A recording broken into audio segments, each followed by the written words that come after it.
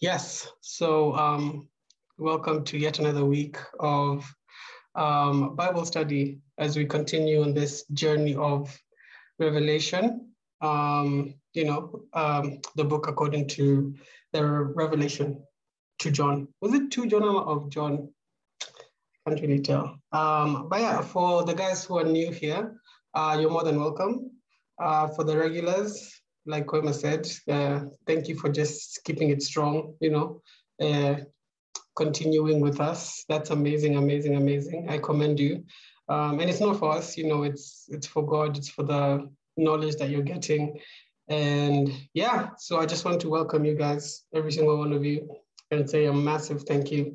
For those who have not been able to be with us, or if it's your first time, you can catch up with the latest, or you can go back and watch the previous sermons, the previous teachings on Spotify, just like Koima said. So don't feel too, out of place. If you have any questions, you are more than welcome to raise your hand in the chat. I'll see you. Katie will see you. You can jump in, or you can, send a message in the chat, either publicly or to us specifically, and we will get to it. So yes, I think we can begin. Today we are in, if someone can remind us, let me see who was here last week. Tell us where we stopped. Aha. Let's see, I am seeing Melissa, I think you were here. Yeah, Melissa, you were here last week. Can you kind of catch us up on where we're at so far? Or where you're at?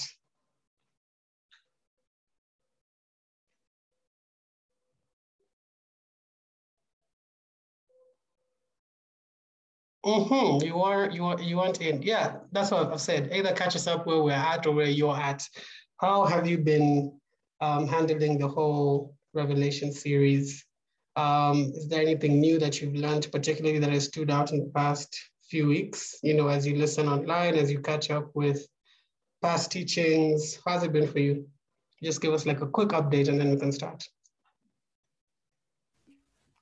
Can you hear me? Yep. Okay. It's been an eye-opening experience doing Revelation. Because firstly, it's been a hard book just to read on my own.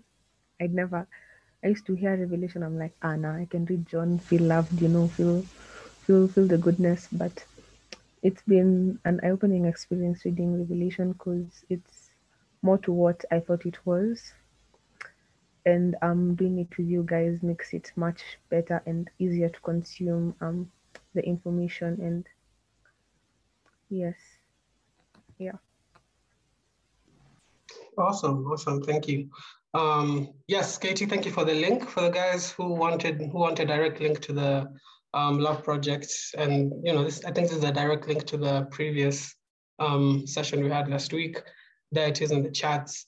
But for today, I just want to jump right into where we left off.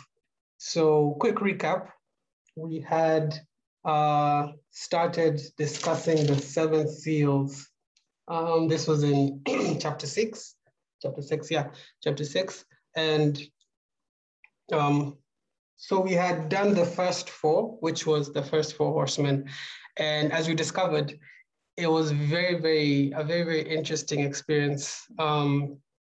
KT brought a very interesting kind of perspective to it compared to mine, which was also different. So I was talking about how the horsemen that we see are actually things that we're experiencing now that will come to a climax, on the final day. And KT was talking about the final day and how that looks like. So it was very interesting to begin to see how the things that were being mentioned that John was seeing in his vision were actually already at play, with the culmination coming very soon. Remember that we said, one of the core things about Revelation that I want you guys to always remember is that it was a letter. So it cannot mean to us what it did not mean to the original people who had the letter written to them. if that makes sense to you. Yeah. There is no way that a letter written to people in that century can mean anything different to us, or rather, there's no way that we can take something that they didn't have or that they didn't understand and say that this is what it means to us, while that's not what it meant to them. And that's been the core foundation of this entire study that we've been doing. So with that in mind, we can begin to see how the first four seals, the white horse, the red horse, the pale horse, and was it the black horse? Yes, the black horse, actually transcend time, space, and can continue to be seen from the beginning of time in the introduction of sin down to the last days, and even beyond the last days, they will still be present. But today, I kind of want to, as we go into the next two seals, I kind of wanted to wrap up the four horsemen, and then maybe hand it to KT if you have any closing remarks on the four horsemen.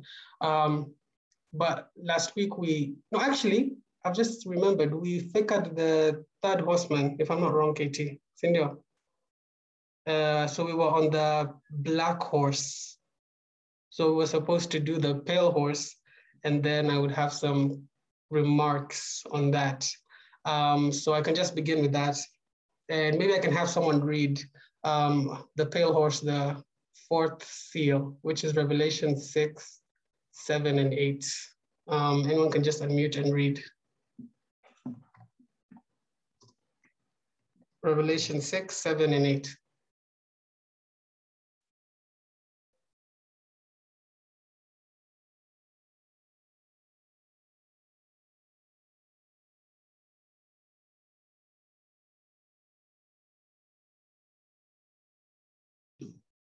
Allah. Verse 7 says, and when he had opened the fourth seal, I heard the voice of the fourth beast say, come and see. That's 7, eh? Okay. Says, and I looked, and behold, a pale horse, and his name that sat on him was Death, and hell followed with him, and power was given unto them over the fourth part of the earth to kill with sword, and with hunger, and with death, and with the beasts of the earth.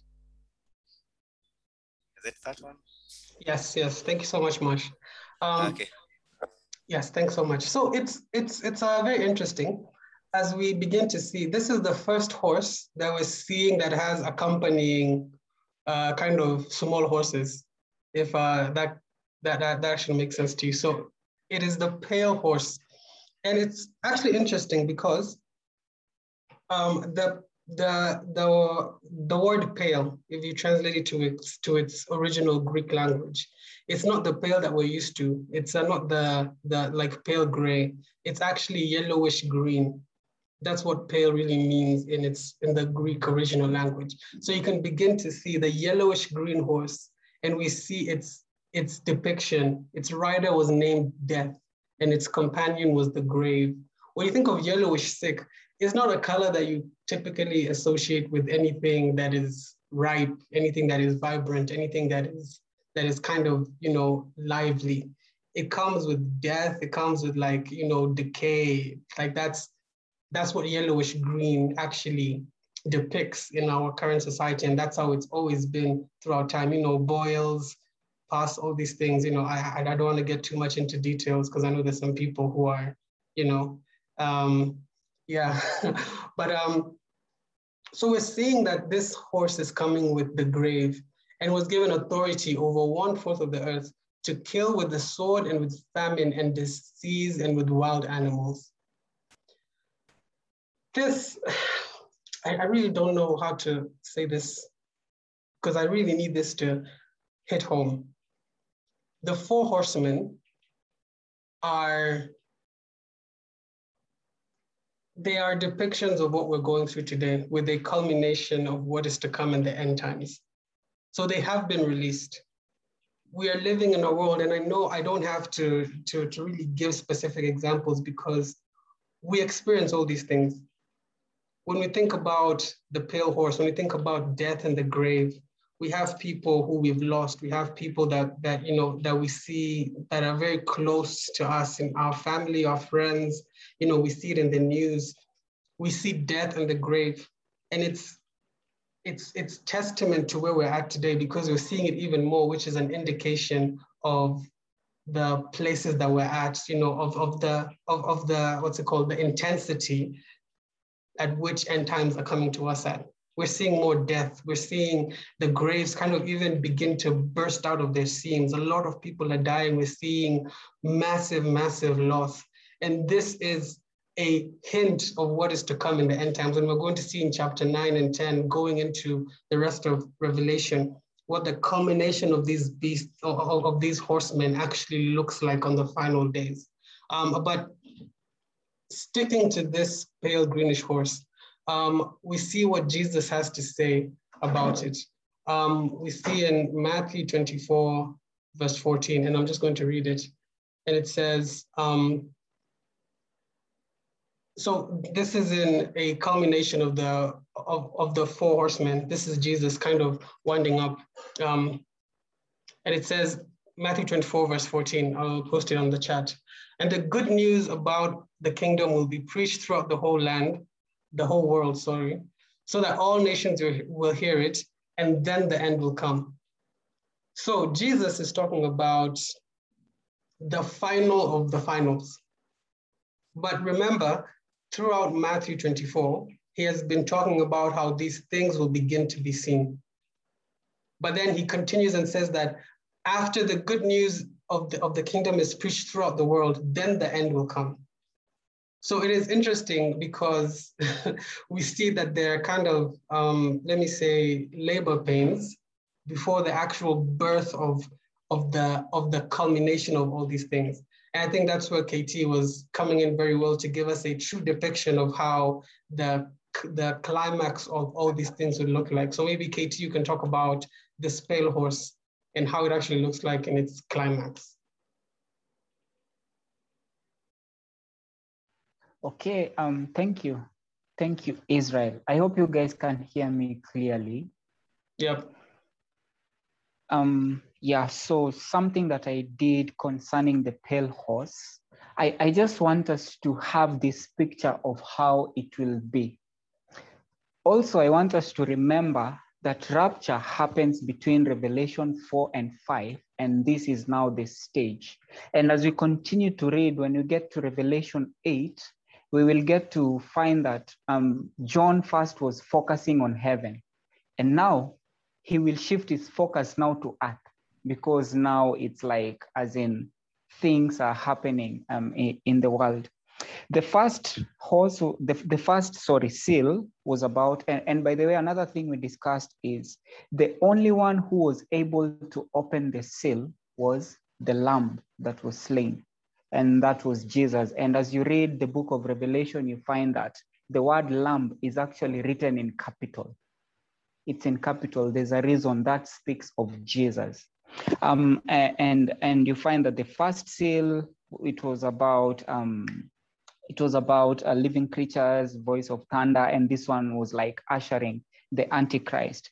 And then the second one, and by the way, the Antichrist, he had only a bow without arrows. And then the second one, it's about war, and this one is absence of peace.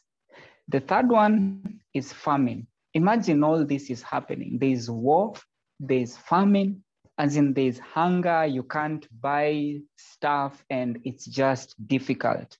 And then now the pale horse, just to add to what Israel is saying, as in this man has been given the power to kill. As in this man goes around, and there's a reason as to why the Bible says that the rider was named Death and Hades followed. I want us to know that Hades, Ruben read from King James. King James has the word hell. But when you go to the original Greek language, you find that it's not hell, the hell that is being spoken about in Revelation 20, which is like the final place where it's called the lake of fire. Hades was a temporary place. Was a temporary place where the wicked would go. And it was actually divided before Jesus died. You find that the people that were righteous according to the standard of righteousness, people like Abraham, for example, before Jesus died, they will go to Hades. But in fact, Hades, the exact word is abode for the dead. Every person that died before Jesus, they will go there. And when Jesus died, and the Bible says he descended, when he descended, he went to Hades. Now this is the temporary hell, the abode of the dead. He went and picked the people that were righteous according to the standard. I think it's Genesis chapter 15, verse 6.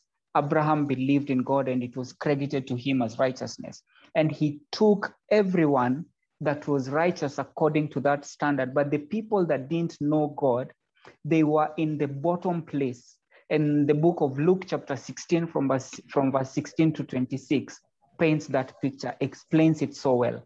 So the other people are actually there, but Jesus took the ones that were righteous. That's why Paul says in the book of 2 Corinthians chapter 5 verse 8 that absence from this body is presence with God. So when you die, you actually go to God. And then and this person is as in death, and Hades followed. And as in death would claim the body, but your soul, your mind and everything. If you read the book of Luke chapter 16, it explains there's a state called intermediate state. It's the state between death and the second coming of Christ, where it's resurrection, where now you'll be thrown to the lake of fire. You find in the book of Luke chapter 16 from verse 16 to 26, as in this guy that died, they could still feel like as in the pain and everything. And that's why he was saying, man, they send someone so that they can minister to them. And you find that in that intermediate state, as in people can actually feel, people can actually still speak, but they are confined. There's no way you can be able to move. So Hades actually, it has all these other things, and the body is that which we use to operate in this world. And another thing about Pel and Israel alluded to that, you find that this person was given a quarter of the earth. The word Pel is also that yellowish green is actually leprous in color. The people that were leprous, they were like somewhat looking like that. And I just want you to picture of, as in people are dying by the sword, there's famine, there's plague, there's wild beast, as in there's all these things. And if the people that remain will go through this, how intense will it be? Imagine there's no food, all these other things are not there. And this one is not to scare us, but it's to give us hope and to make us get to the place of revering God, that when it comes to the time of rapture, we will have prepared ourselves, as in like being without blemish, as in no one is perfect, but we will be at a place that we've done our part. That's why we started with the churches. As in, if there's something in us, which church could we relate with? If it's to not to forsake our first love and all this, we have to come back so that when rapture happens, manze, we will not be left behind, and also to reach out to as many as we can. Yeah, I think that's what I can be able to say about that part. Back to you, Israel, or anyone who has a question. The question or comment as we continue.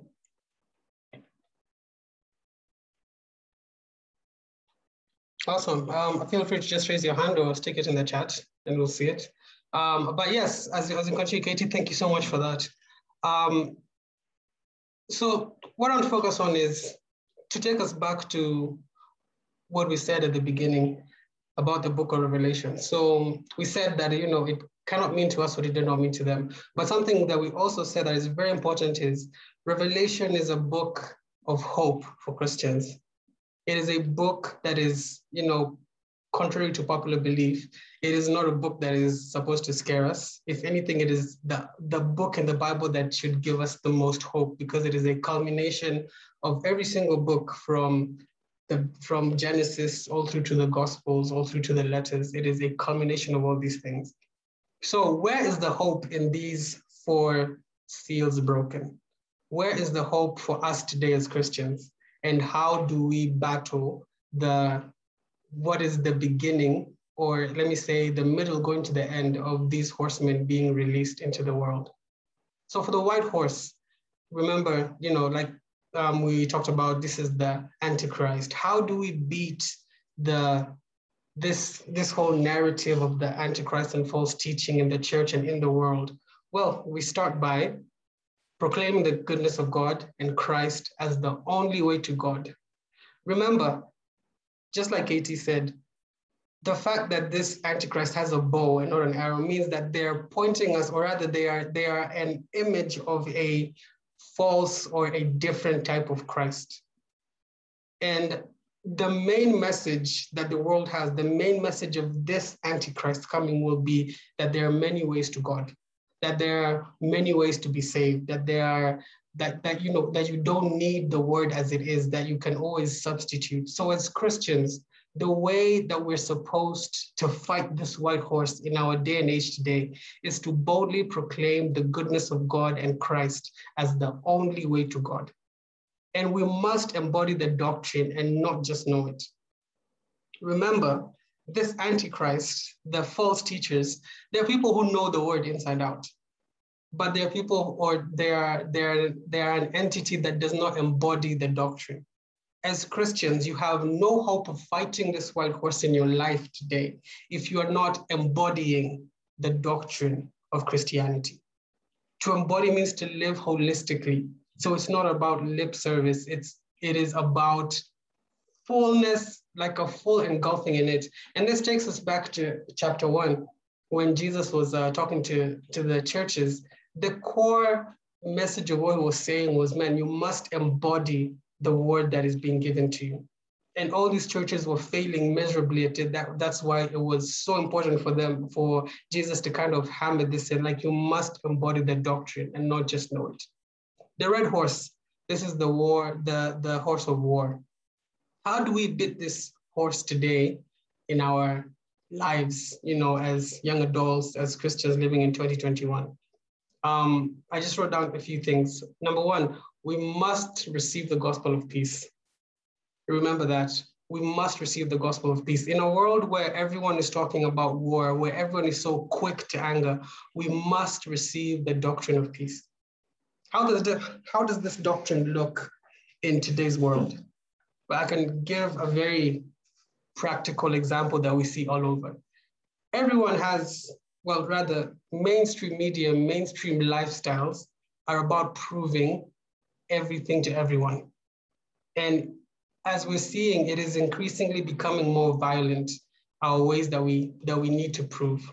We have people that take the law into their own hands because they need to prove a point in the society. We have people who are willing to kill, people who are willing to slander others online just to prove their own point. Like, these are the very faint, and I say this, very, very faint essence of this red horse in our personal lives. But we see it go even further in our governments, where people are going to war, where in our families, in our societies, where people are going to actual bloody war for the sake of just proving a point. And the only way that we can beat this red horse in our personal lives is to embrace the gospel of peace. And in our community life, it is to actually pay attention to the red flags around us and speak peace into them, in how we live and how we walk. So it goes back into the first thing that I said, which is to embody the doctrine and not just know it. And before I move to the black horse, I've seen Don's hand is up. So yeah, Don. Tuambie. For me, mnanisikia? Yep. Yeah. Go on. For me, it's actually a question. So just I know that I've not been in since chapter 1 and everything, but so you've said that we should embody the doctrine of peace, Senor. This is weird, but maybe you can just elaborate. In Matthew 10:34, Christ says that, do not assume that I have come to bring peace to the earth. I have not come to bring peace but a sword, and so maybe you can expound more on that. Yeah, that's actually a really, really good question. If you look at the context of the verse, or even just the wording, like you said, Christ says, I have not come to bring peace to the world. Remember, Christ is still described as the Prince of Peace. So he is peace in something, but where is the peace being directed to? So he says, the Prince of Peace says, I have not come to bring peace to the world, but a sword. So we have two things at play. We have the world and we have the kingdom of God. In the kingdom of God, there is peace that is led by the Prince of Peace. In the kingdom of the world, there is peace that is a false peace. And Christianity is being forced to bow to that peace. So I can give like an example today. We're called as Christians to be peaceful. Like in the kingdom of God, in our churches, in our houses, peace is something that we're supposed to embody.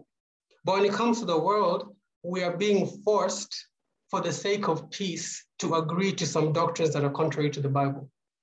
And for that, we're not supposed to be peaceful. We're supposed to attack violently and call out these things. So, I can go even further and give an example. You can think of the examples in your own lives. So this is a bit touchy, but it's something that is in the mainstream media right now. So we have this whole issue of abortion. For the sake of peace, you're supposed to agree that a woman's body is for her to do whatever she pleases with, and if she chooses to do ABC, then it's up to her, for the sake of peace. But for the sake of the kingdom of God, we know that abortion is murder, and this is biblical knowledge. But if you go and say this in the mainstream, it will be met with a lot of violence. And for that is what Jesus is saying. Like, I have not come to bring peace. I have come to disrupt the way the world thinks and the way the world perceives peace. Because the true peace can only be found in me, the Prince of Peace. I know I've said peace a lot of times. And I know that the example I've given is kind of, like it needs a whole lot of conversation behind it. And I'm willing to go into that. But I just wanted to give something that's very mainstream, something that is really popular in our conversations today, just to give an example of what that peace looks like and what the sword actually looks like. So I hope that has made sense, Don. Maybe unaweza tu confirm ama deny, if that's okay, ama tuendelee na more examples.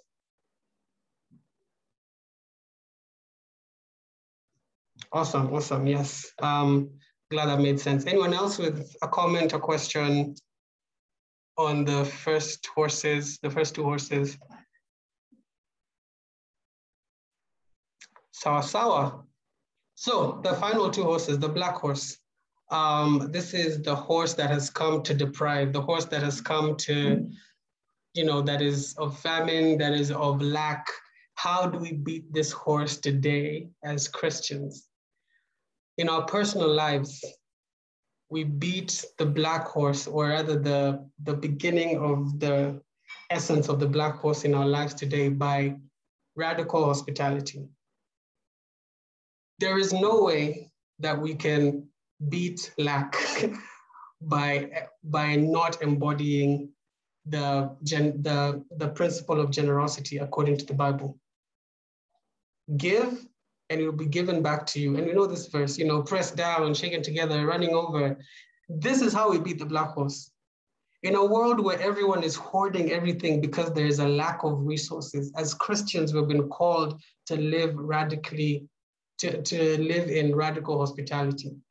what this hospitality looks like, again, going back to the Bible, radical generosity, and completely rejecting this very popular mindset of scarcity mentality, where people are like, there is so little, so I must take all that I can get for me and my family. But as Christians, we're being called to actually live the complete opposite.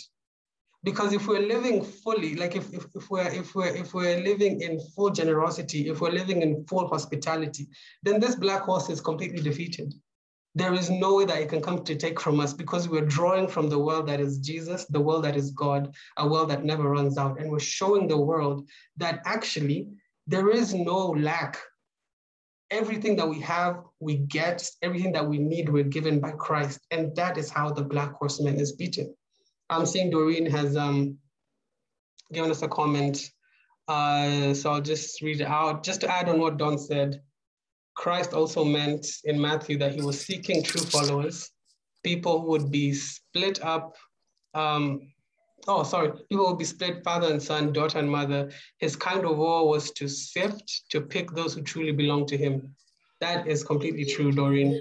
Yes, it was to disrupt, completely disrupt the way that the world had chosen to kind of have its own version of peace.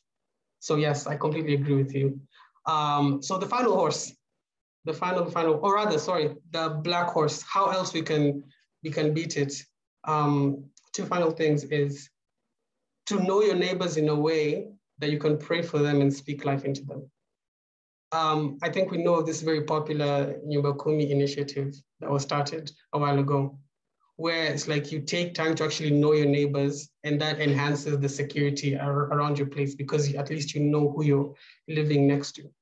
And as Christians, the way that we beat the black horse is by knowing your neighbors so intimately that it's not just a simple hi and goodbye. And it's something I'm very guilty of. I have barely ever known my neighbors, but this thing really challenged me, because I found that when I don't know the people living next to me, I don't care for them.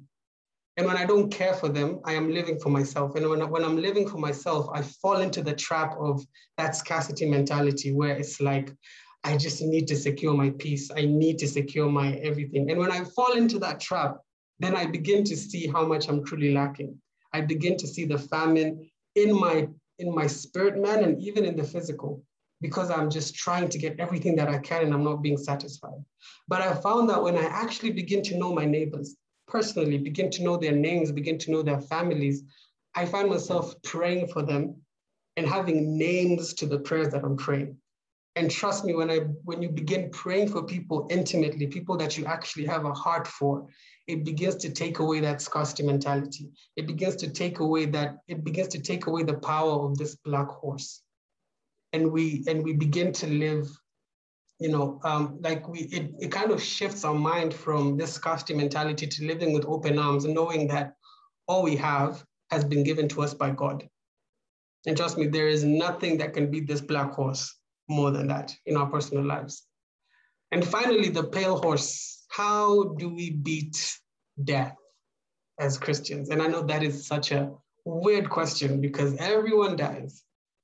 But remember, going back to chapter 1, that very famous line that Jesus said through John, some of you are alive but dead. Meaning that as the pale horse is coming to that climax at the end in the final day, it's remnants of being seen today in Christianity, because we have Christians who are alive but dead. So how do we beat that in our lives today? We fight this horse by prayer, and experiencing and expecting in great faith.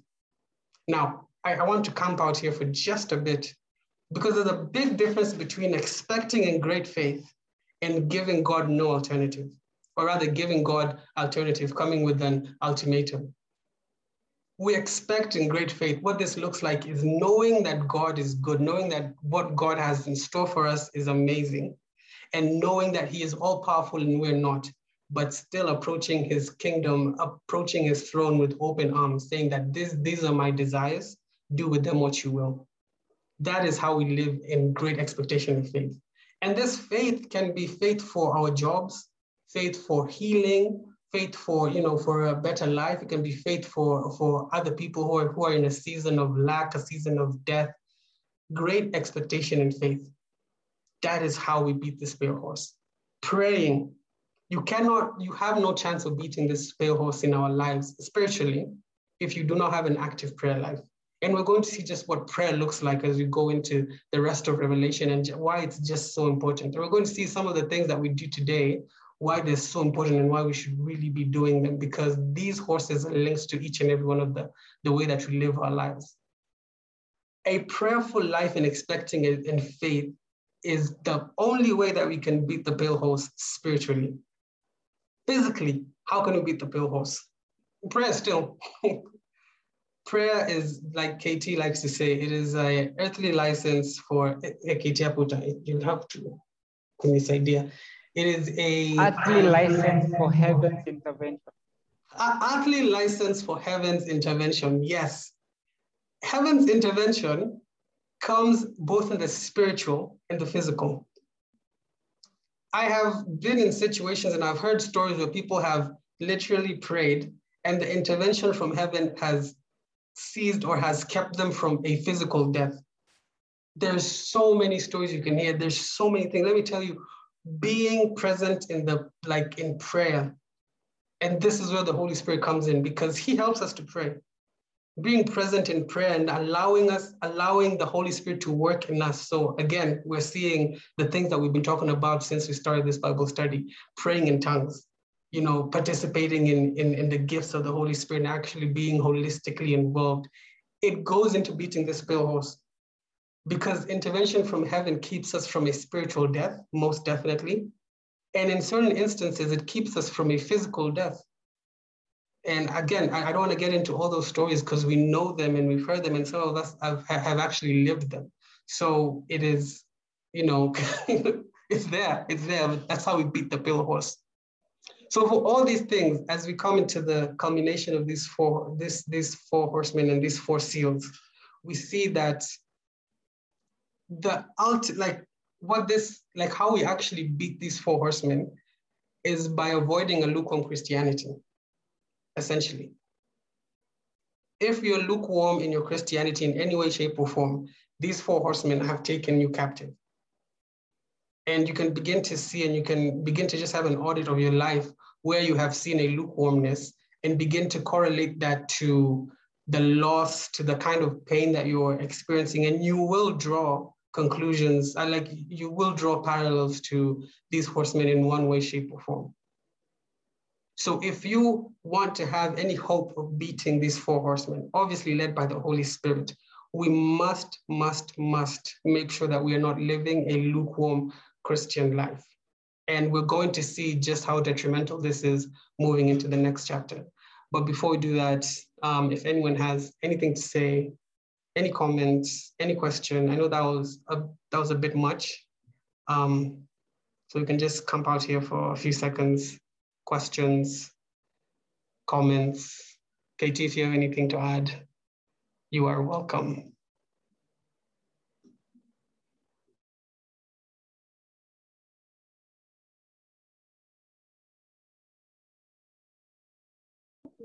Can I say something? Yes, go on. So Koyokles to lukewarm, being a lukewarm Christian. Mm-hmm. I love.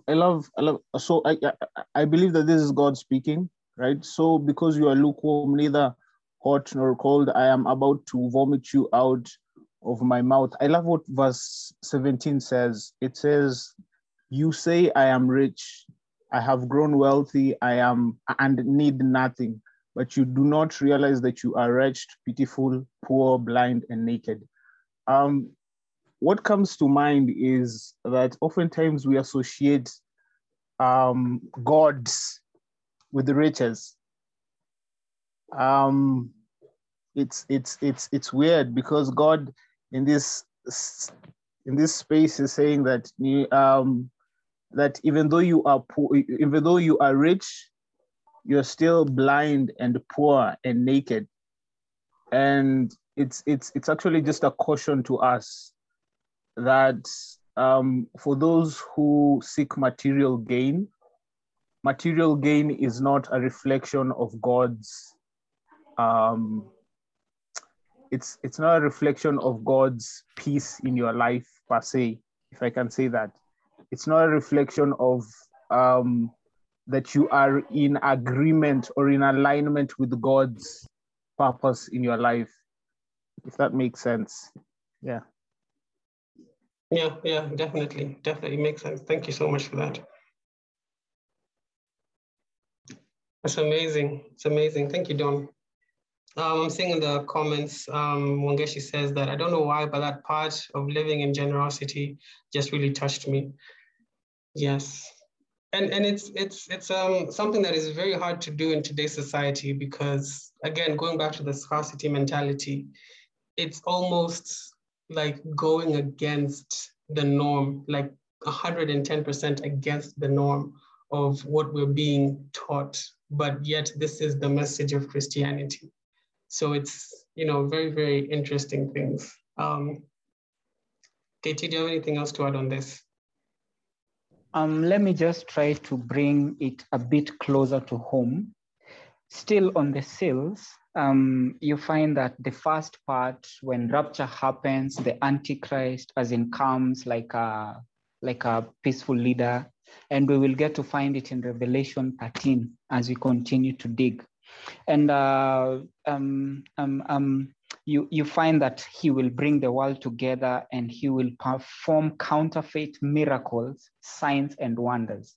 By the way, we will get to explain that. The Antichrist will perform miracles, by the way, signs and wonders. And this paints a picture of how the enemy can actually be a copycat. And there will be false peace. And you find that Europe will be united, and you will find that there's a pact or is it a covenant, like a treaty that will be made with the Jews. And you will find that during that time, there will be a lot of confusion. And when it comes to the sixth seal, as in there is a lot of chaos, there's a lot of chaos. There's physical destruction of earth. You will find that the political systems here are now shaken. There are 3 earthquakes that have been mentioned, and some people are saying that, some people, as I was researching, that they're saying this is like North Korea, China, etc. And you find there's a lot of atomic warfare. This is according to how some other people are saying. And the Antichrist will rule over Europe and states, and we will get to see that there's a revived Roman Empire, which will have other people that will rise up. And we also find that democracy will come to a cessation end. Democracy will come to end. There will be militarism. Unaona, like, for example, in a country, when the election is like, for example, nullified, power is handed over to military. Like, there's a country, an Asian country, I don't know whether it's Myanmar, as in there's chaos, as in it's chaos. When military take over, it's chaos, as in you either do this or you, as in it's just so bad. It's just so bad. Sorry. And according to Revelation 18:13, we find that slavery will be present. Great wealth will coexist with great poverty, and economies will be wrecked. Economies will be wrecked, as in there will be a lot of turmoil. And this is just the beginning of the 3.5 years. They are divided into 2. We are starting with the seals and their judgments and their bowls. Over to you, Israel.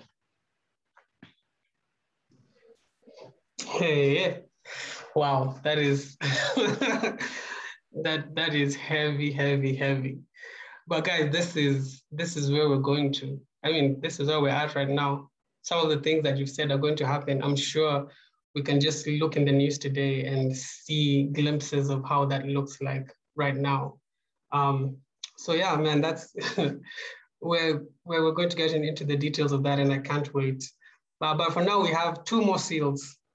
left. All right, is it 2 or 3? So we've covered 4 or 7 seals, sorry. We have 3 more seals. We're going to look at the 5th and the 6th, and hopefully we can get through it. So we can, this is in chapter 6 and 7. So we can have someone read Revelation 6 as we look to the next seal, 6 verse 9 to 17. Revelation 6, 9 to 17. Just feel free to unmute and read it out. Thank you so much.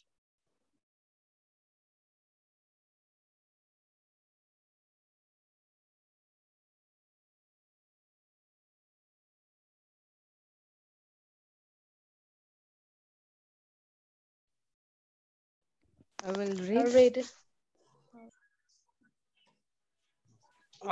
Yes, I think, was it Lydia who was searching? Yes, go on.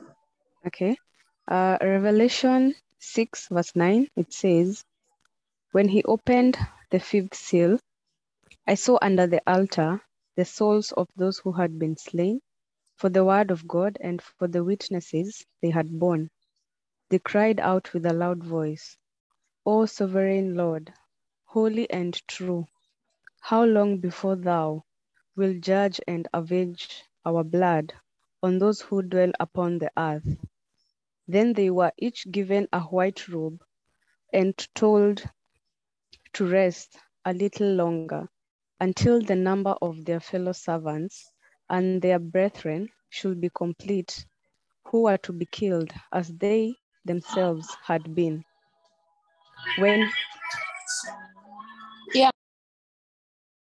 When he opened the 6th seal, I looked, and behold, there was a great earthquake, and the sun became as sackcloth, the full moon became like blood, and the stars of the sky fell to the earth as the fig tree sheds its winter fruit when shaken by a gale. The sky vanished like a scroll that is rolled up, and every mountain and island was removed from its place. Then the kings of the earth and the great men and the generals and the rich and the strong and everyone, slave and free, hid in the caves and among the rocks of the mountains, calling to the mountains and rocks, fall on us and hide us from the face of him who is seated on the throne, and from the wrath of the Lamb, for the great day of their wrath has come, and who can stand before it? Thank you so much for that, Lydia. So we can see this is another very, very heavy set of verses that we're reading here. But remember, Revelation is a book of hope. So let's begin to see where the hope actually lies with us, for us as Christians. So we're seeing these next 2 seals, it is dealing with religious persecution and natural calamities. There's a very big difference between these 2 and the first 4 that we've seen, in that the first 4 are true for human experience everywhere and in every single time. There is death, there is lack, there is war, there is death, there is the false teaching of the Antichrist. These first 4 are definite and they're absolute across human experience everywhere and always. But these 2 are kind of secondary to that, like the secondary seals, or rather secondary judgments, because they're bound to a specific time, a specific people in a specific region. So looking at religious persecution and natural calamities in today's world. So I can give an example for religious persecution. Here now in Nairobi, Kenya, or wherever you're watching from, you have the freedom to tune in and listen to the word. You have the freedom to participate in this Bible study. You have the freedom to have a notebook and profess that you're Christian. Here and now, still, in a place like India, China, it is almost impossible, or actually it will lead to death if you were to outwardly say that you're Christian, to profess your faith. Both these things are happening here and now, but they're very different. One group is facing religious persecution while another is not. Here and now in New York City, USA, there is calm, there is no natural calamity. But here and now, across the country, in places like California, you have wildfires, you have places like in what's it called? You have in, I think it was in Australia, beginning of last year, where you have wildfires. So like these two things are happening here and now, but they're very different and very bound to specific times and specific places. So I hope that we're beginning to see kind of the differences between, and we're beginning to see the dynamic kind of judgment that is being brought by these seals. I'm seeing KT here sent something very, very interesting. Hungary is being persecuted because they're against LGBTQ and are Christians. According to BBC, they were kicked out of the EU. In Greenville, California, there are wildfires. In Greece, there is not the one of the rapture. Sorry, in Greece, and these are not one of the rapture. Yes. Yeah, definitely. So I actually want to zero in on this example that KT has given before I allow him to continue to expound. A great example of religious persecution today is exactly this that we're seeing in Hungary. They face so much backlash because they refuse to acknowledge the LGBTQ. I know that it was a big issue in the Euros, and I know that it has had massive, what's it called? It's had massive backlash politically and economically when it came to when it came to how they've been interacting with the rest of the EU. So yeah, KT, maybe you can talk a bit more about it.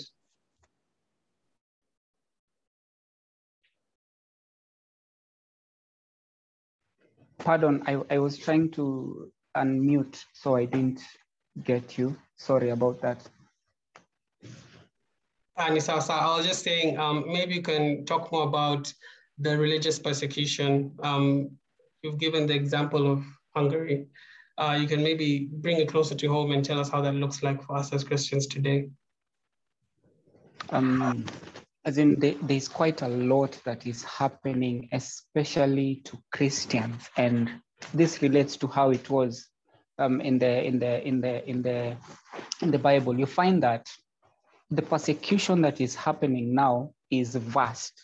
You might find that there's persecution of the mind, where Christians are being attacked when it comes to your mind.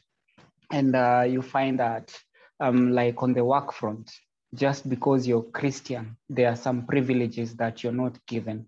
I remember there's another friend of mine who was working in a very big organization just because he was Christian, and to them, he was like a snitch.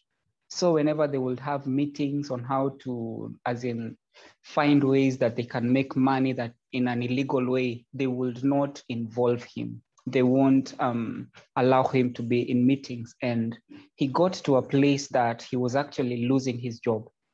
And there are many illustrations when it comes to persecution, because you can also find this persecution also within the church. And you find, like, for example, let me bring it from a biblical perspective. You find that even Paul, he was persecuted by his own people, as in the people that were supposed to help him to spread the word and to reach out to people. They actually persecuted him. And I think it's in the book of Acts you find where there were terrorists, as in where there were terrorists, and as in this thing is actually happening. And a funny thing that makes me ask myself many questions: why is it that it's widespread when it comes to Christians, when it comes to Hindus, all these other religions, as in it's rare, but when it comes to Christian, as in there's something to speak about? And I will allude to what this guy Don was saying, And I'll say that the kingdom suffers violence, but the violent take it by force. And this is why the gates of Hades will never. And persecution is actually a way of how the church can grow. Look at the book of Acts, as in Paul was persecuting Christians, and the Jews and Christians would actually go to Damascus, and Damascus was a place where the Jews and the king of Damascus actually hated the Romans and the people that were persecuting. So your enemy's enemy becomes friends. And it actually helped the church to grow in Damascus and all these other places. So may we look the persecution that we are going through, like the church of Smyrna, whereby persecution is speaking of something, and we'll read it as we continue with the book of Revelation, that it's actually something that, in as much as we go through persecution, as in God is actually going to come and he will fight for us. I will leave it at that. Yes, thanks so much, Katie. Duncan Chenge is saying, I think maybe it's because those causing the violence have had bad encounters with Christians, so they're lashing out in a form of spite and revenge. Maybe I'd put you on the spot, Duncan, if you can kind of expound on what you mean.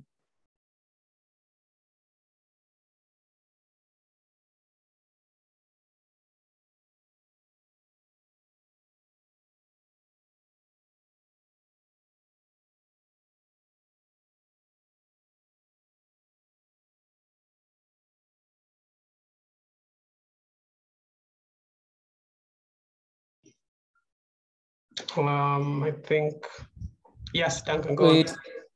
Yeah, sorry, I was in the family room. Yeah, so as I was saying, there are sometimes, okay, this is from what I see around, like you see some people wanakashifu Wakristo, wanawaingilia, unajua tu, like the whole spiteful nature of people. But if you really look like into it, it's because in some point in their life, Wakristo wengine, they really mess them up in certain ways. Like I have an acquaintance. I mean, saizi she spites Wakristo, but Ali disclosed it's primarily because once when she was in campus, she interned in this ki Bible organization yenye iko huko Lang'ata Road, na wao walimtreat vibaya sana. So yeah, your spite was really drawn from that. Like wewe ni Mkristo manze, unajua vibe ya Christianity, the whole essence ni love. Like that's the greatest commandment Jesus alituachia, love. Sasa if you don't do that and you project false notions of Christianity, if another case in Christians, the missionaries vile walitumia the faith ku quote unquote brainwash Africans. So there's that's another whole topic, but I'm just quote too. Another thing I read or watched that position, the fervent in being anti-Christian, ni juu pia ye back in the day Wakristo hawakumfanyia vizuri. I don't know if walimkashifu vibaya on being gay ama something, but Wakristo hawakumfanyia vizuri. So yeah, there's that whole element of Wakristo wanatumia the faith vibaya, then those people, it's like wanafika a certain place of influence, good for them, but in those influential spaces wanaanza ku channel out their anger, like mlinifanyia hivi, haya pokeni fimbo, fimbo ya kwanza, ya pili, ya tatu, hivyo hivyo. Yeah, that's what namaanisha. Awesome. Thanks for expounding. And it's actually, so this is very interesting because it shows something. First of all, I agree with you completely, Duncan. Like there's church hurt that has led people to spite and lashing out. Like now that you've explained it, I completely get it. But I want to talk about something just very, very briefly. And this is something that I learned. How can I say this? The devil is really, really cunning when it comes to how we deal, or rather how he attacks the church from the mistakes of those in the church. And I can give a very critical example, or rather a very mind-blowing example. So someone comes to the church and they get hurt and they leave the church and they speak against the church. And they say that they will never come to the church because so-and-so hurt them. But in the world, they would not do that. So this goes to show that there is something that is attached to the church that really gets into the core of who people are, and it tugs on the strings of their hearts. And when that thing is severed, unfortunately, it causes a hurt that needs to be addressed. And if it's not addressed, it will lead to further pain and further hurt. I hope I'm with everyone till there. Something I was told was, if we let our circumstances determine our faith, then we will never truly be Christians. People will hurt you. And I'm not excusing the church hurt that has been seen. We've seen some very crazy things. We've seen from the Catholic Church to the Protestant church, we've seen all these things. And I am not excusing even one bit. And I want that to be very clear. I'm not excusing even the smallest bit. But when we let our circumstances determine how we live our lives, then we will forever be bound. Because those circumstances is what the devil will use.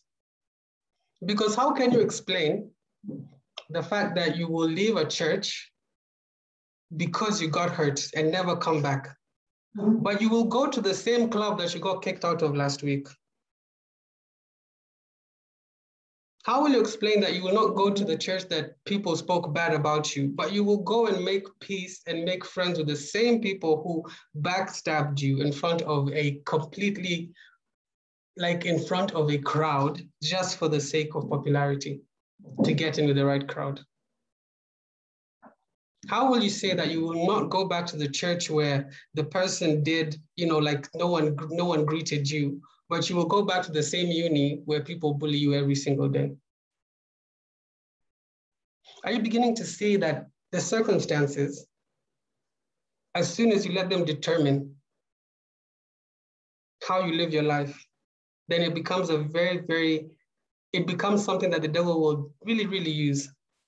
Because you cannot explain how it will be easier for you to forgive someone who has slept with your boyfriend or slept with your girlfriend, but it will be very hard for you to forgive someone who did not greet you in church, or who maybe spoke ill of you in church, or who maybe backstabbed you in church. It's like there's something that the devil is using when you're exposed, that when someone makes a mistake in the family of God, he will harvest that to make sure that you never, ever go there. But when it comes to the world, he would just leave it and even allow you to reconcile very easily with the people that have hurt you in the world, but not with the people that hurt you in church.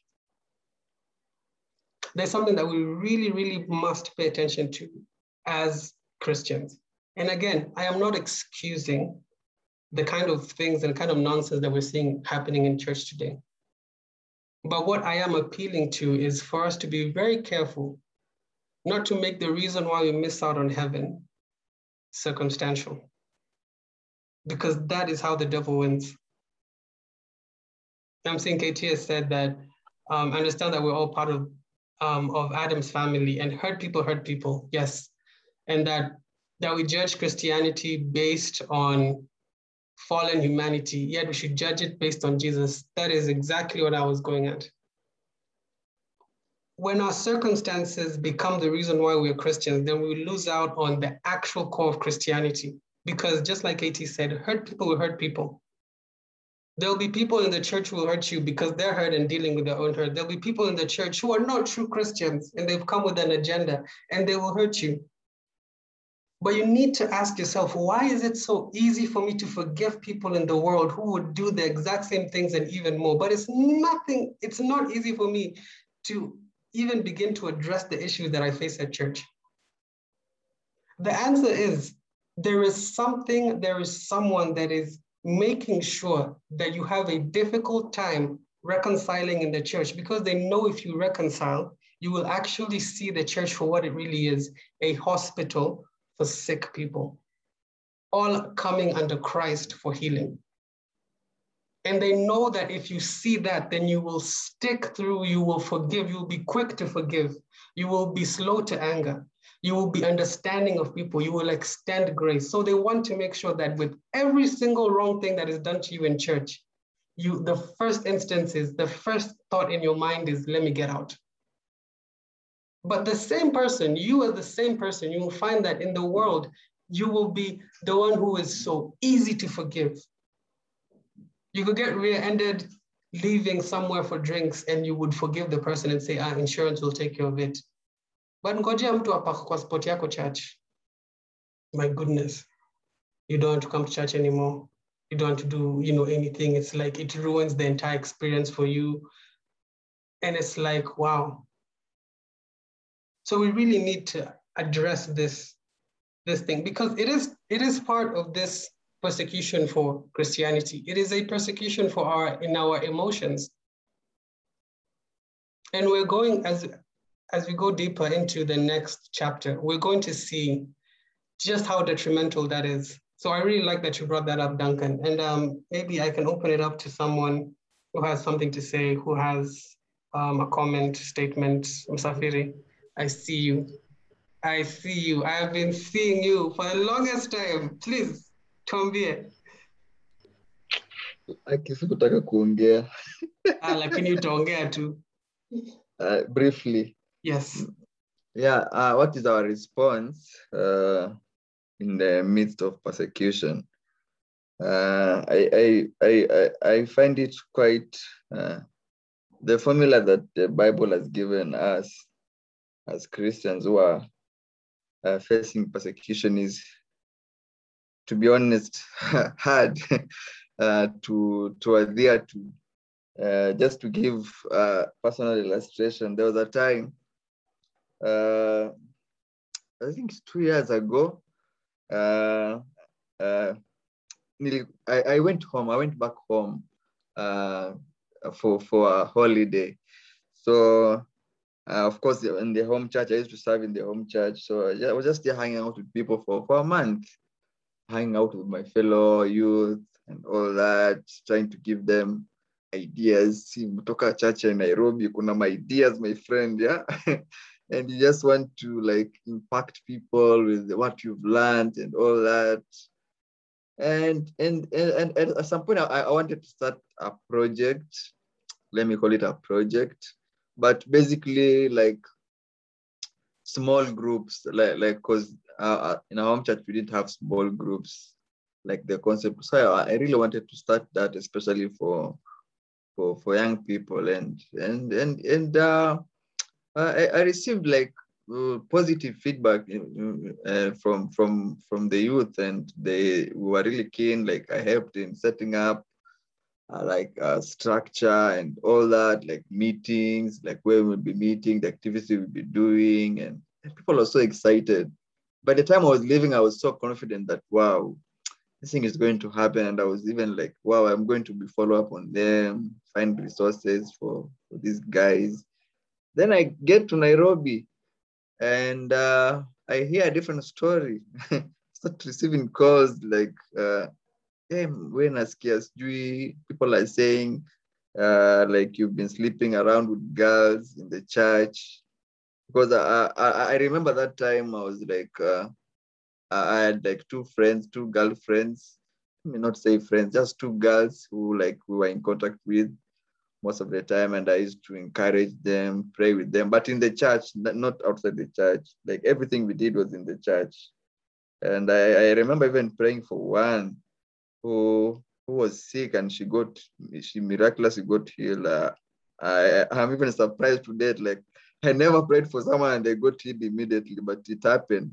And and then people start saying, "Oh, you've been sleeping around with this girl and they are best friends." And I was like, what is this? Like, I was like, where did this start? And it was false. To make it clear, it was not true.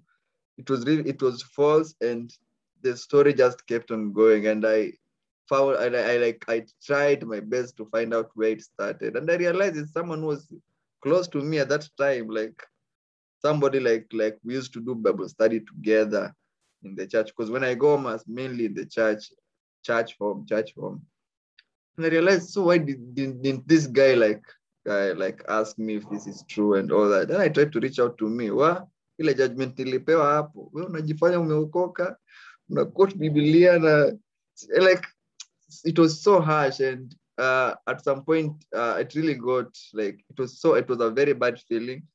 But then God told me, just let it go. Because I even wanted to start calling the pastor and all that, because I was like, what?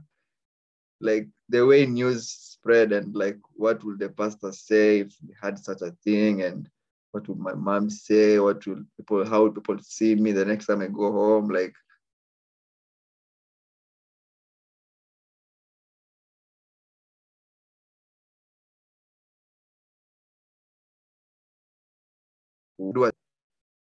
man, I struggled with that.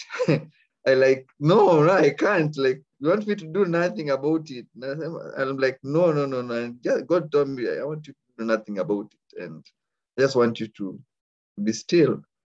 I just want you to pray and leave the rest. Like, literally, God told me, this is not your battle. The battle is mine. And it was so hard, to be honest, because I really wanted to make things right in my own way. Like, I wanted things to be clear. And on top of that, God told me, now pray for this person who is the main, like, who is like the one who is like the main orchestrator of all this. And he told me, you must love him and you must pray for him. Love those who love your enemies and pray for those who persecute. I had to put that in action. It was not easy, but yeah, I had to obey God and listen to what he was saying. And you know what? A few weeks or months later, the guy reached out to me and apologized. And yeah, the rest is history. But unfortunately to date, like we've never managed to set up like the vision I had at that time. So I'm telling this story because I know some of us like go through such things, and we would really want to like respond, to do things our own way. And that's not how the Bible describes our response when it comes to such things, when it comes to persecution. I don't see like Christians like taking swords and fighting, and Christians or even fellow Christians who are against you, but a totally different response. And yeah, for me, I feel that I should emphasize our response to some of the things we are facing, that we only need to be still, like God told Moses and the Israelites at that time, but yeah, I will fight for you. You only need to be still. You only need to hold your peace. And it's really encouraging. Not easy, practically, easier said than done.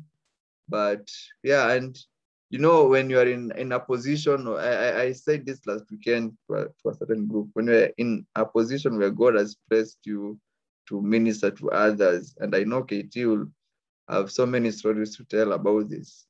People will misunderstand you, people will misquote you, people will slander you for things that you didn't do or say. So we need to have wisdom, And we need to ask God for that strength to let go sometimes and let him fight our battles. Back to you. Pole kwa kuongea sana. No, that was actually amazing. I think it has brought up an issue that we will have to revisit. The persecution that we face as Christians today. That one I have actually noted it down. So we shall revisit later on, like after we're finished with this series, because that, like we need to address, because I've seen even in the comments, Subira said, persecution from my fellow church members is worse than anything. It really hurts.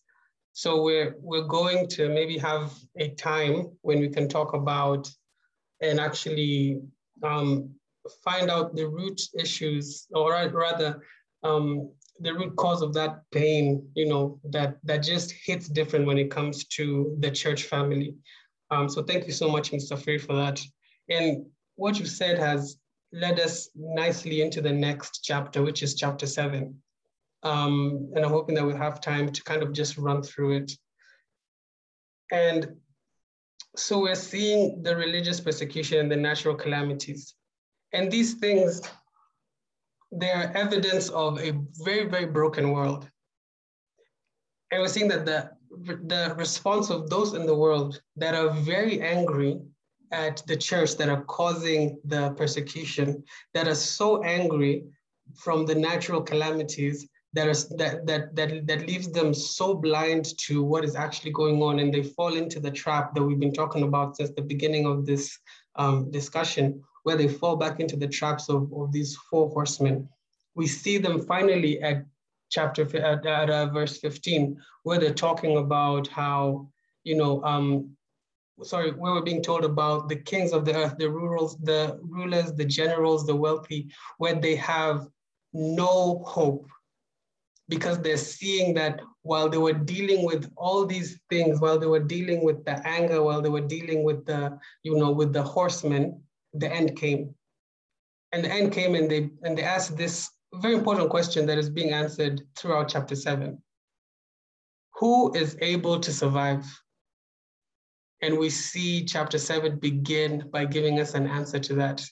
And it's like the full verse. Let me just read it out. Chapter 6, verse 16 and 17. And it says, and they cried out to the mountains and the rocks. They said, fall on us and hide us from the face of who sits on the throne and from the wrath of the Lamb. For the great day of their wrath has come, and who is able to survive?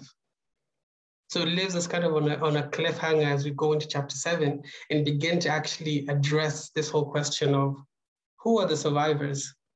Who is surviving? Who is saving? And I split it into 3 questions that I want to answer and then hand it over to KT. And the first question is, who can save? And we see this in chapter 7, verse 3. And, I hope that people have been reading, because we told you guys to read. I don't want to read the entire chapter just because of time. But chapter 3, it says, verse 3 of chapter 7, it says, wait, this is an angel sent by God speaking. Do not harm the land or the sea or the trees until we have placed the seal of God on the foreheads of his servants. So to answer the first question, who can save?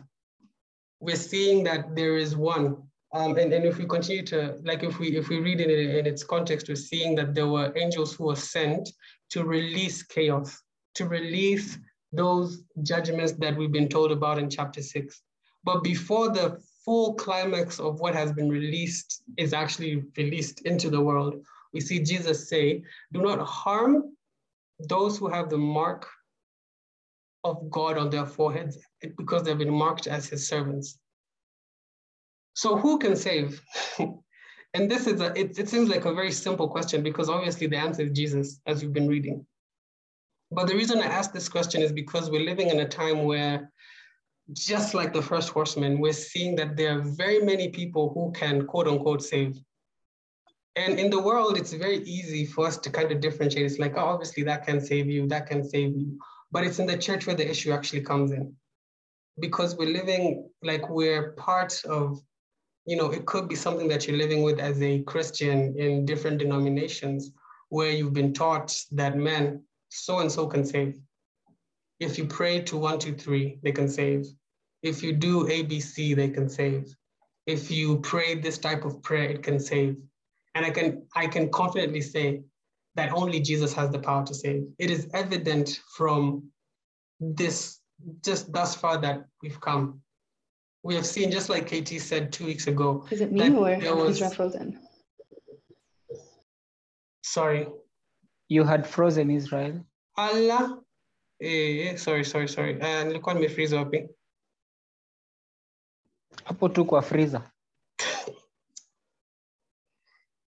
Hey, Jesus. How do you feel about yourself, Katie? Let me just ask you that. That's a joke. I feel like rapture is about to happen. Let's see. So I had, no one is helping you to tell me where I frozen. Please, on this idea. If someone can tell me Mali nilikuwa nimefreeze, then I can just pick up from there. Wait, I'll just start from the first question. Yes, who can save? Yes, thank you so much, Lydia. The only sensible person in this chat. Who can save? Only Jesus can save. And like I was saying, or rather, I hope you had this. In the world, it's very easy to differentiate the lies that we hear when we hear who can save or who cannot be saved or who cannot save. But it's in the church where it actually becomes very tricky, because we say only Jesus can save, but we're living in a time when we have different denominations that give different kinds of saving. We are told that, oh, if you pray to 1, 2, 3, they can save. If you do ABC, they can save.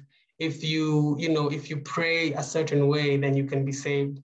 But we're seeing only Jesus can save.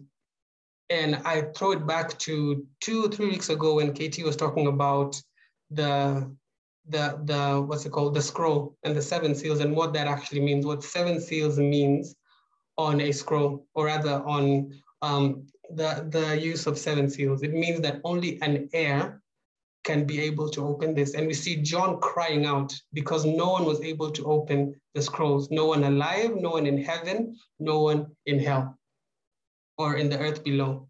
And it's interesting because we see, it says no one in heaven. So no angel. You cannot pray to an angel to save you.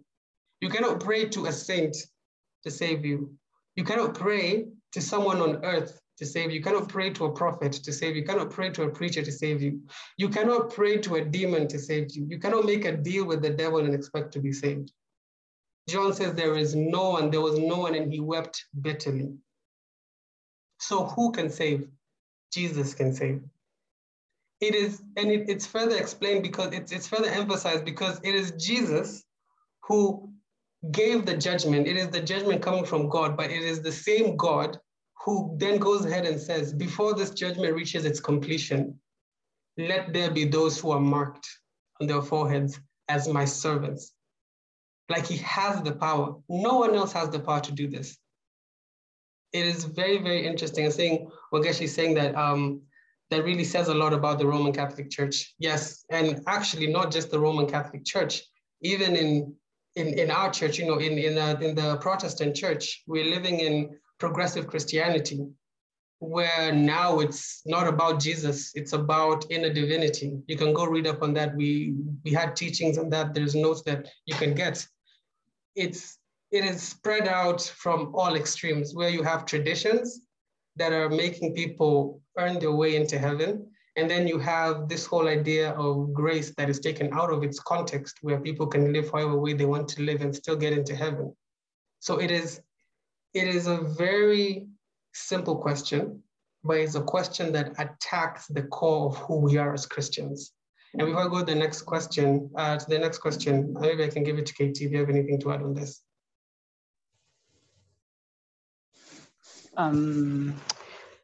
Okay, for me, I wanted to summarize Revelation 7. Sawa basi. Let me just finish it up real quick. The second one is, who will be saved? And we've seen this, those who are marked on their foreheads who are the servants of God. And this is where we begin to see the first number that has, again, is going to really shake us to our core in Christianity, because it really challenges our core, our doctrine. We see this number 144,000. And we have some people who believe that it is actually 144,000 people, the number. And we know these, I think it's SDA, or I don't know, is it Jehovah's Witness, if I'm not wrong, who believe that is an actual, it's Jehovah's Witness who believe it's an actual 144,000. But if we look at this, I can just break it down real quick. 144,000, as John says, it is the 12 tribes multiplied by 12 and given 1,000. It's very simple math, but if you look at the biblical writing style, we see that completion of completion was what's it called? Like, whenever you wanted to emphasize completion, you would use the same number and emphasize the number. So, for example, when Jesus said, Israel, you are at completion. You are at completion. I am at completion. Maze. Yes, Ulihan. My internet is incomplete. My goodness. Well, let me try and see if I can fix it. Katie, unaweza endeleanga, let me try and fix my internet.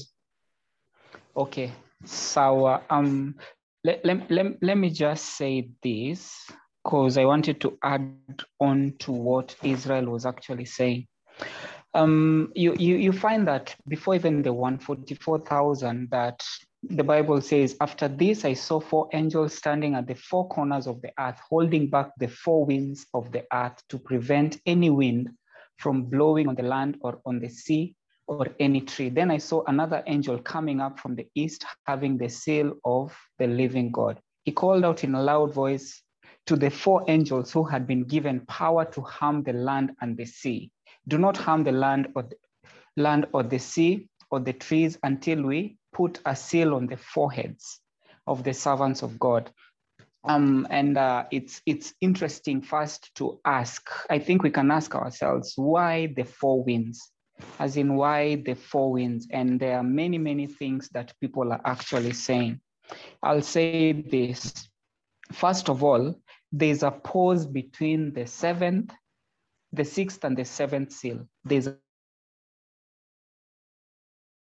a pause. And a seal is like a stamp or owner's mark or of identification on something. This is why they were being held back, so that they will be sealed. They will be sealed. A seal showed that people belonged to God and they were devoted to God's service. This is in the ancient days. And it spoke about people being under God's care. In other words, they were being protected and they were possessed, in terms of, as in, God was like their owner. Israel, umerudi? Because I don't want to, I want to build on to what you're saying, because you have a very, very valid and heavy point. Awesome. Yes, I think everything is sorted now. So I was talking about the 144,000, and I was giving the illustration of how the Bible has been written. Again, for those of us who are with us when we started the Bible study, one of the first things that we did was biblical styles in literature. And the Bible has very, very many writing styles, and one of them is poetic. And we see the best example is when Jesus was asked by his disciples, how many times do you forgive? And I think it was Peter who asked, is it 7 times? Is it, what? And Jesus goes on and says, actually, it is 7 times 7. Like, whatever you say that you think is completion, you add onto that to kind of emphasize completion on completion. So when you see 144,000, it is actually the 12 tribes multiplied by 12, kind of like emphasize. And then the word 1,000 in the Bible is actually used to kind of show a great multitude. So you see John, when he says the 144,000 is not an actual number. What he's actually saying it is the completion of God's people in the multitudes. Like, that is a glimpse of, like, that is essentially what he's saying. And this is actually emphasized later down in verse 9, because it starts by saying that he saw an uncountable vast crowd. There's no way it could be a number of 144,000 who are saved, and then go on to verse 9, to chapter 9 or to verse 9, and then begin by saying, I saw a vast, uncountable crowd. Sorry, he said, I saw an uncountable vast crowd. It can only mean that he saw an uncountable vast crowd if we actually take in the true meaning of what 144,000 actually means. So who will be saved? To answer the second question, those who are marked by God. The third question is, who can stand against? And the answer is none, because we see this throughout Revelation so far. But as Christians, we can stand. But as we stand, we don't stand on our own authority. Remember, Jesus said in John 16, verse 33, and I'm just going to read it out. He says, I have told you these things. This is the combination of how he's talking to his disciples. I have told you these things so that in me you may have peace. In this world you will have trouble, but take heart, because I have overcome the world.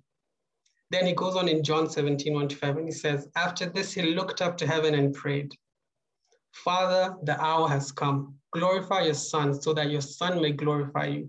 For you have granted him authority over all the people, that he might give eternal life to those who have given him. Now this is eternal life, that they know you, the only true God, and Jesus Christ, whom you have sent. I have brought you glory on earth by finishing the work you gave me to do. And now, Father, glorify me in your presence with the glory I had with you before the world began.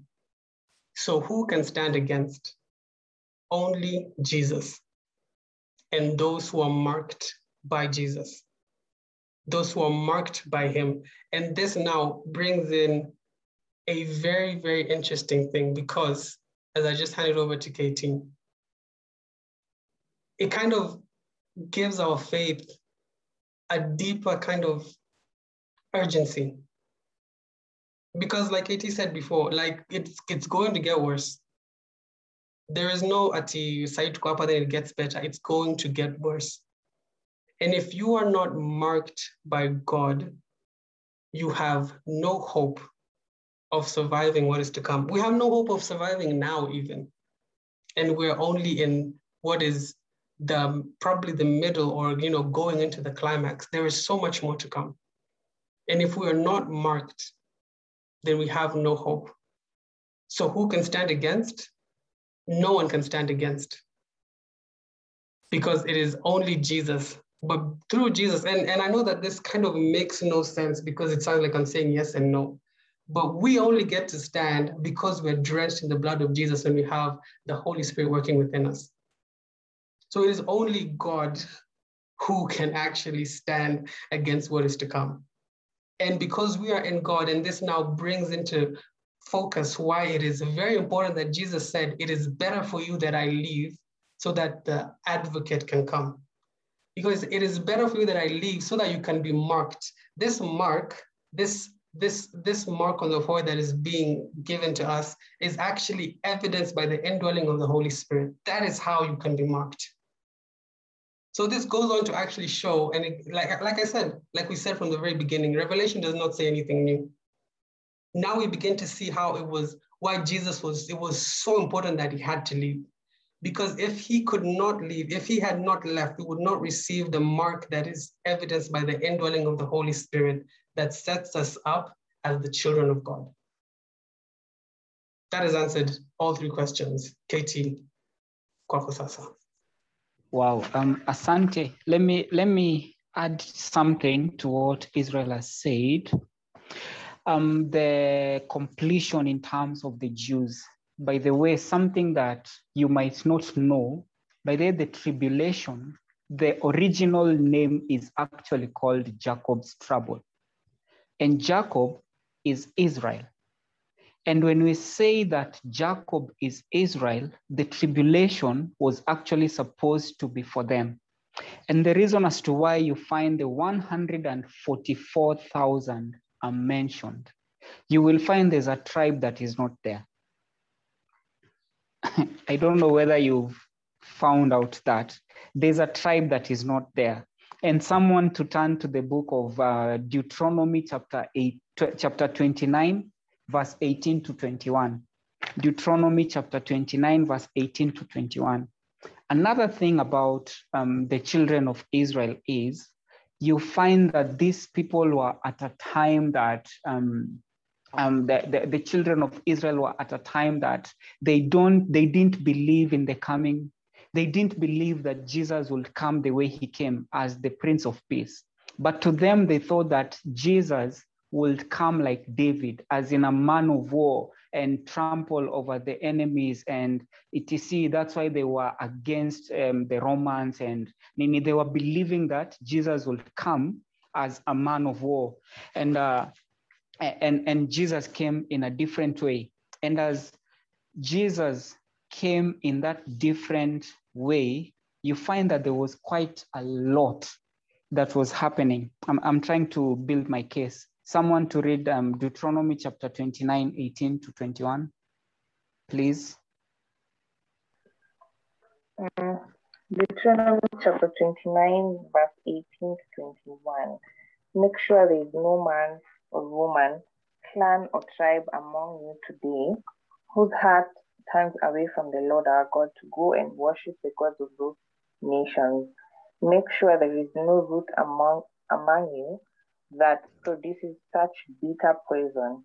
19. When such a person hears the words of this oath, and they invoke a blessing on themselves, thinking, I will be safe, even though I persist in going my own way, they will bring disaster on the watered land as well as the dry. The Lord will never be willing to forgive them. His wrath and zeal will burn against them. All the curses written in this book will fall on them, and the Lord will blot out their names from under heaven. 21. The Lord will single them out from all the tribes of Israel for disaster, according to all the curses of the covenant written in this book of the law. Thank you, Nyambu. So you find that the children of Israel were given laws and rules and regulations. And it got to a time that they used to believe in oral tradition, which is like spoken by words of mouth. And they would pass it on from generation to generation. But it gets to a time that they only had by the Old Testament. And you see, they were believing that Jesus will come up as a man of war and etc. So to them, they don't believe in the New Testament. They don't believe in the New Testament. And that's why the book of Daniel is there. And they say that this man of lawlessness, the Antichrist, will come. And the moment on the second half, after 3.5 years, he will try to establish Jerusalem and he will demand worship. That is when it will hit the children of Israel. Manze, as in Jesus Christ actually came. And when it is speaking about 144,000, it is speaking about the children of Israel, the Jews. All of them will be saved because they believed and they held firm to what the word says. But now this is the Old Testament. That's why you find that some things that are in the book of Daniel, they are actually in the book of Revelation. Now they will fully believe, and upon they will stand. And you will get to find, I think it's in Revelation 13, it's like a dragon or the beast is after the children of Israel, but already they've been marked. And these people, they will reach out to now the Gentiles. Remember, I said that the tribulation was meant for Israel, for the Jews, but it's also for the Gentiles that have remained, because we are living in the church age, and the church are actually the Gentiles. And then you get to find that the reason as to why Nyambu was reading that, there's a tribe that is not there, and the reason was because of idolatry. This is the tribe of Dan. This is the tribe of Dan. It was blotted out completely. And as she read, especially on verse 21 of Deuteronomy chapter 29, can you see how important it is for like what Israel is saying as in these people that have now been marked, they have been sealed. As in our say wako kama mbaya mbaya. As in sisi, we are going to reach out to even the people that are going to remain, the people that manze tumekuwa tukipreachia, and if rapture happens today, watabaki nyuma. And say itafika time manze wengine watakuwa shaken, watakuwa manze, how will we get salvation, nini. And now these people that have been marked, they can be used as missionaries. If you continue to read the book of Revelation, you will find that there are also 2 witnesses that will be there. We will explain when we get there. I don't want to talk about that. So that is something I wanted to say. And another thing, I think I'll leave it at that.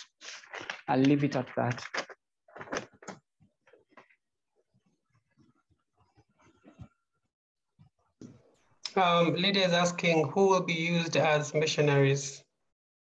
Katie, maybe you can explain that again. The 144,000, because they've been marked.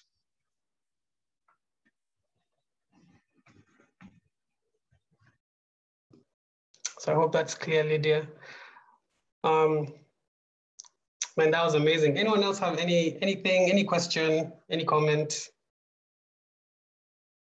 I think we've just gone through the first half of chapter 7, and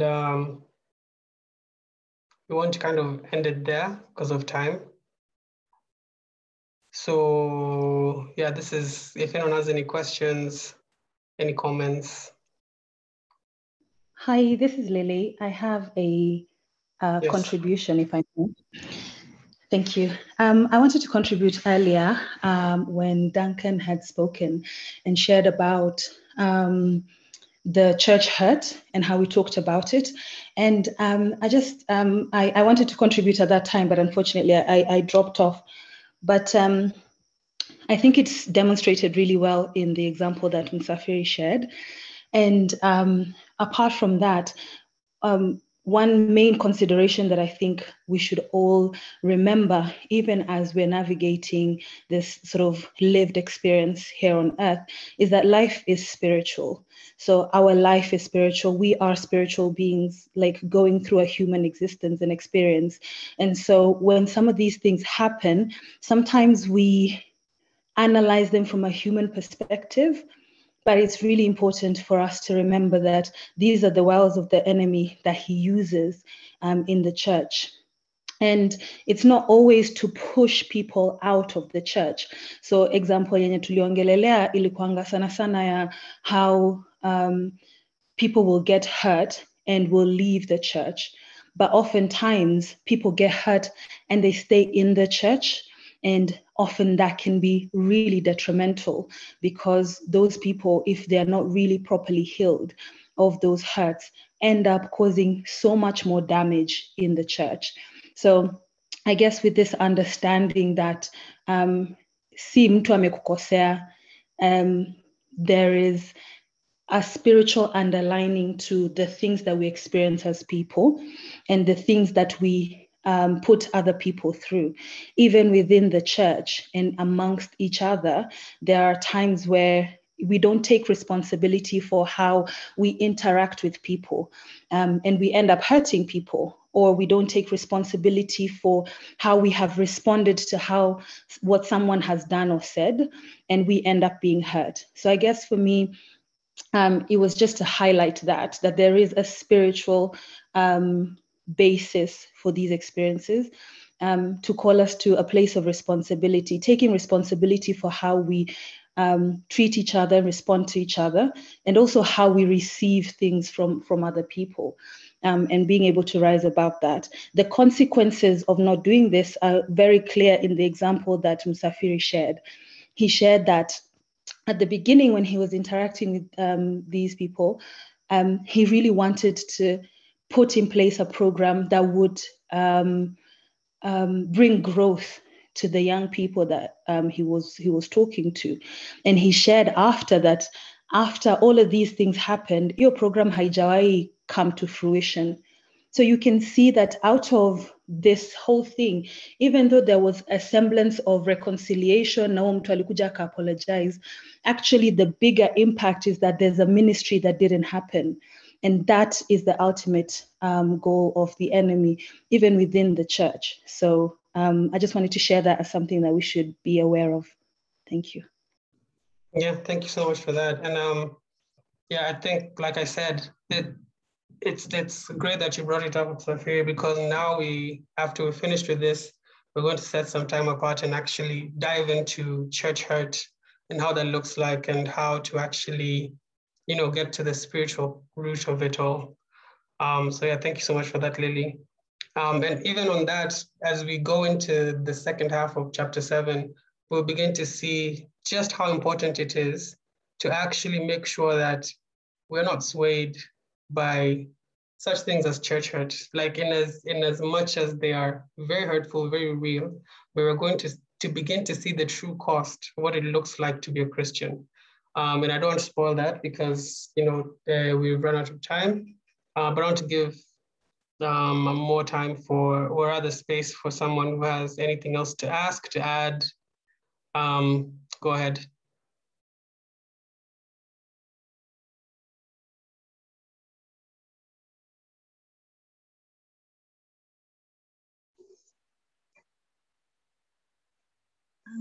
I have something to add on what Lily said. Yes, go on. About okay, not really what she said, but like what everyone said. But sometimes when you get hurt in church, it's not really that the person intended to do it. It could be that there's a spirit controlling them. And I'm saying that because I can nimeongelea book sana. It's called He Came to Set the Captives Free. So in that book, the author says that there used to be a church she used to attend, and at some point, a certain satanist started attending the church because the main point was sambaratisha the whole thing. So and it started small. He started contributing large sums of money to the church. So somehow the church became not the church completely, but the church committee became dependent on him because he was the one bringing in all the cash. And then this guy started suggesting these people used to meet on Wednesday. It was a really prayerful church. They used to meet on Wednesdays to pray. So yeah, time ya ku pray, he decided to organize a church choir and then wakwange waki-practice hiyo time ya ku pray. So it became kulianza kuwa na some sort of argument church because our wase wa choir hataki kumiss hizi prayers, but then they also still have to attend practice. And then this guy eventually akasema, how about we just stop kupatana, we pray. We can just do it on Sunday, mtu anaweza omba and stuff, kitu tu ya kubrush over. And the author was saying that really affected the church because prayer was what was holding the church. And since your foundation ilikuwa weekend after wache commit, it affected how spiritually, how the church was growing spiritually. So watu wakaanza kumove and all that, and at the end of it all church iliisha tu. So kwa hiyo point ya your argument, obviously there are people who got hurt because they're trying to drive certain point home, au wengine anasema something else. So sometimes we should really consider that there's a spirit behind all that. Yeah. Awesome. Yeah, thank you so much for that. And just briefly, it's very interesting that you then the way that you've said that links us back to what we're talking about in the Horsemen, you know, and I don't know if anyone else has seen this, but it goes into the first Horseman that we saw, you know, this whole idea of a false teaching that is infiltrating every single area of the world, including the church. And it starts with something as subtle as that. And we read, like we discussed how we beat this horseman and the influences of this horseman, which is just by radically reading the Bible, radically professing the word, and making sure that we are embodying the word of God. So yeah, thank you so much for sharing, Ngeshi. I want to hand it over to Koima to end, but before that, Katie, if you have anything to finish us off with. Let me answer Lida. First, I just want you to know that rapture happens between chapter 4 and chapter 5. Rapture happens between chapter 4 and chapter 5, and it sets the stage to now all these things happening. And by the way, now chapter 8 is even another level, and we speak about the trumpets. And imagine the seventh seal hasn't even been opened. And yeah, by the way, for more, you can just go to the podcast, and we've talked about it. We've explained from Daniel and all those other names. Me, what I can say is, let's continue to hold firm to the faith. Let's not be swayed by teachings that are coming. Let's not be swayed. And for homework, by the way, just read 2 Thessalonians chapter 1, the entire 2 Thessalonians chapter 1. You find Paul was telling the Thessalonians that manze, as in the Thessalonians had been lied to. They were told that rapture had already happened and walikuwa wamebaki.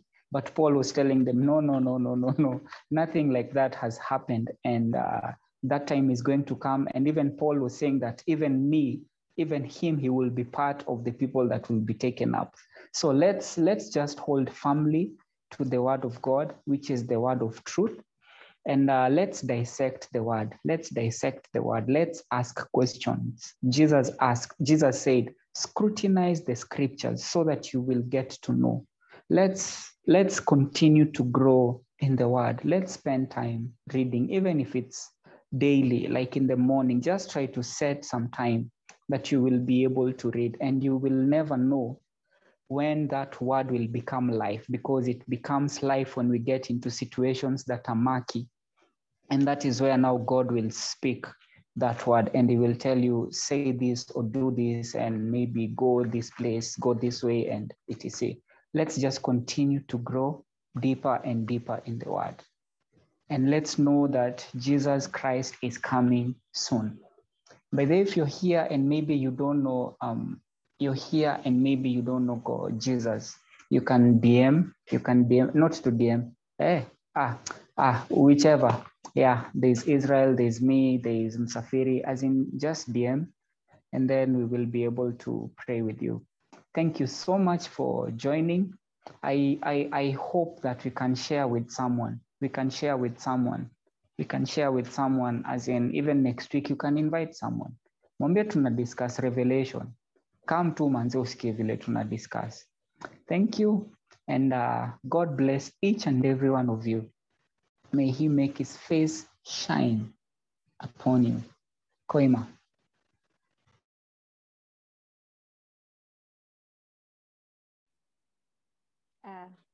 Thank you for that. I am just here to kumalizia. There's nothing more that I can say, really. I also just want to thank each and every one of you for being here, joining us for today's Bible study. Thank you so much. I also want to give a special shout out to everyone who, everyone who has taken time to tune in from the first time we started the book of Revelations. I think that I believe that some of these things might be a little confusing, but I am thankful that we have been able to record all of these sessions. So that is why you need to go to our podcast and be able to just review everything. Yeah. And if you have many questions and many, comments or concerns, you can always reach out to KT and Izzy and, just anyone else to be able to have a discussion about it. Let's meet here next week, same time, same place, until otherwise communicated. I think I shall pray, and then we shall be on our way. Let us believe and pray. Almighty Father, we are thankful for the meeting that we've had. Thank you for the Bible study. Thank you for even the books that we have studied, for all that you have taught us, oh God, through Izzy and Pastor Katie. We are thankful for the ears that have listened. And God, we pray that even as we continue studying the book of Revelation, we might find deeper and better understanding. We might be able to even use it into practice, all the things that we have learned, even as we make disciples, as we reach out to our friends and our family, that you may be with us in everything, oh Lord. I thank you for each and every person represented here, each and every family, oh God, that even as we depart from this meeting, you may bless us, you may guide us. May you bless the work of our hands as we go through the rest of the week, oh God. May you provide for us in every need that we have, and may you just come through for us, oh God, in a mighty way. I thank you and I bless you. May you guide us for the rest of the night. In Jesus' name I pray. Amen. Amen.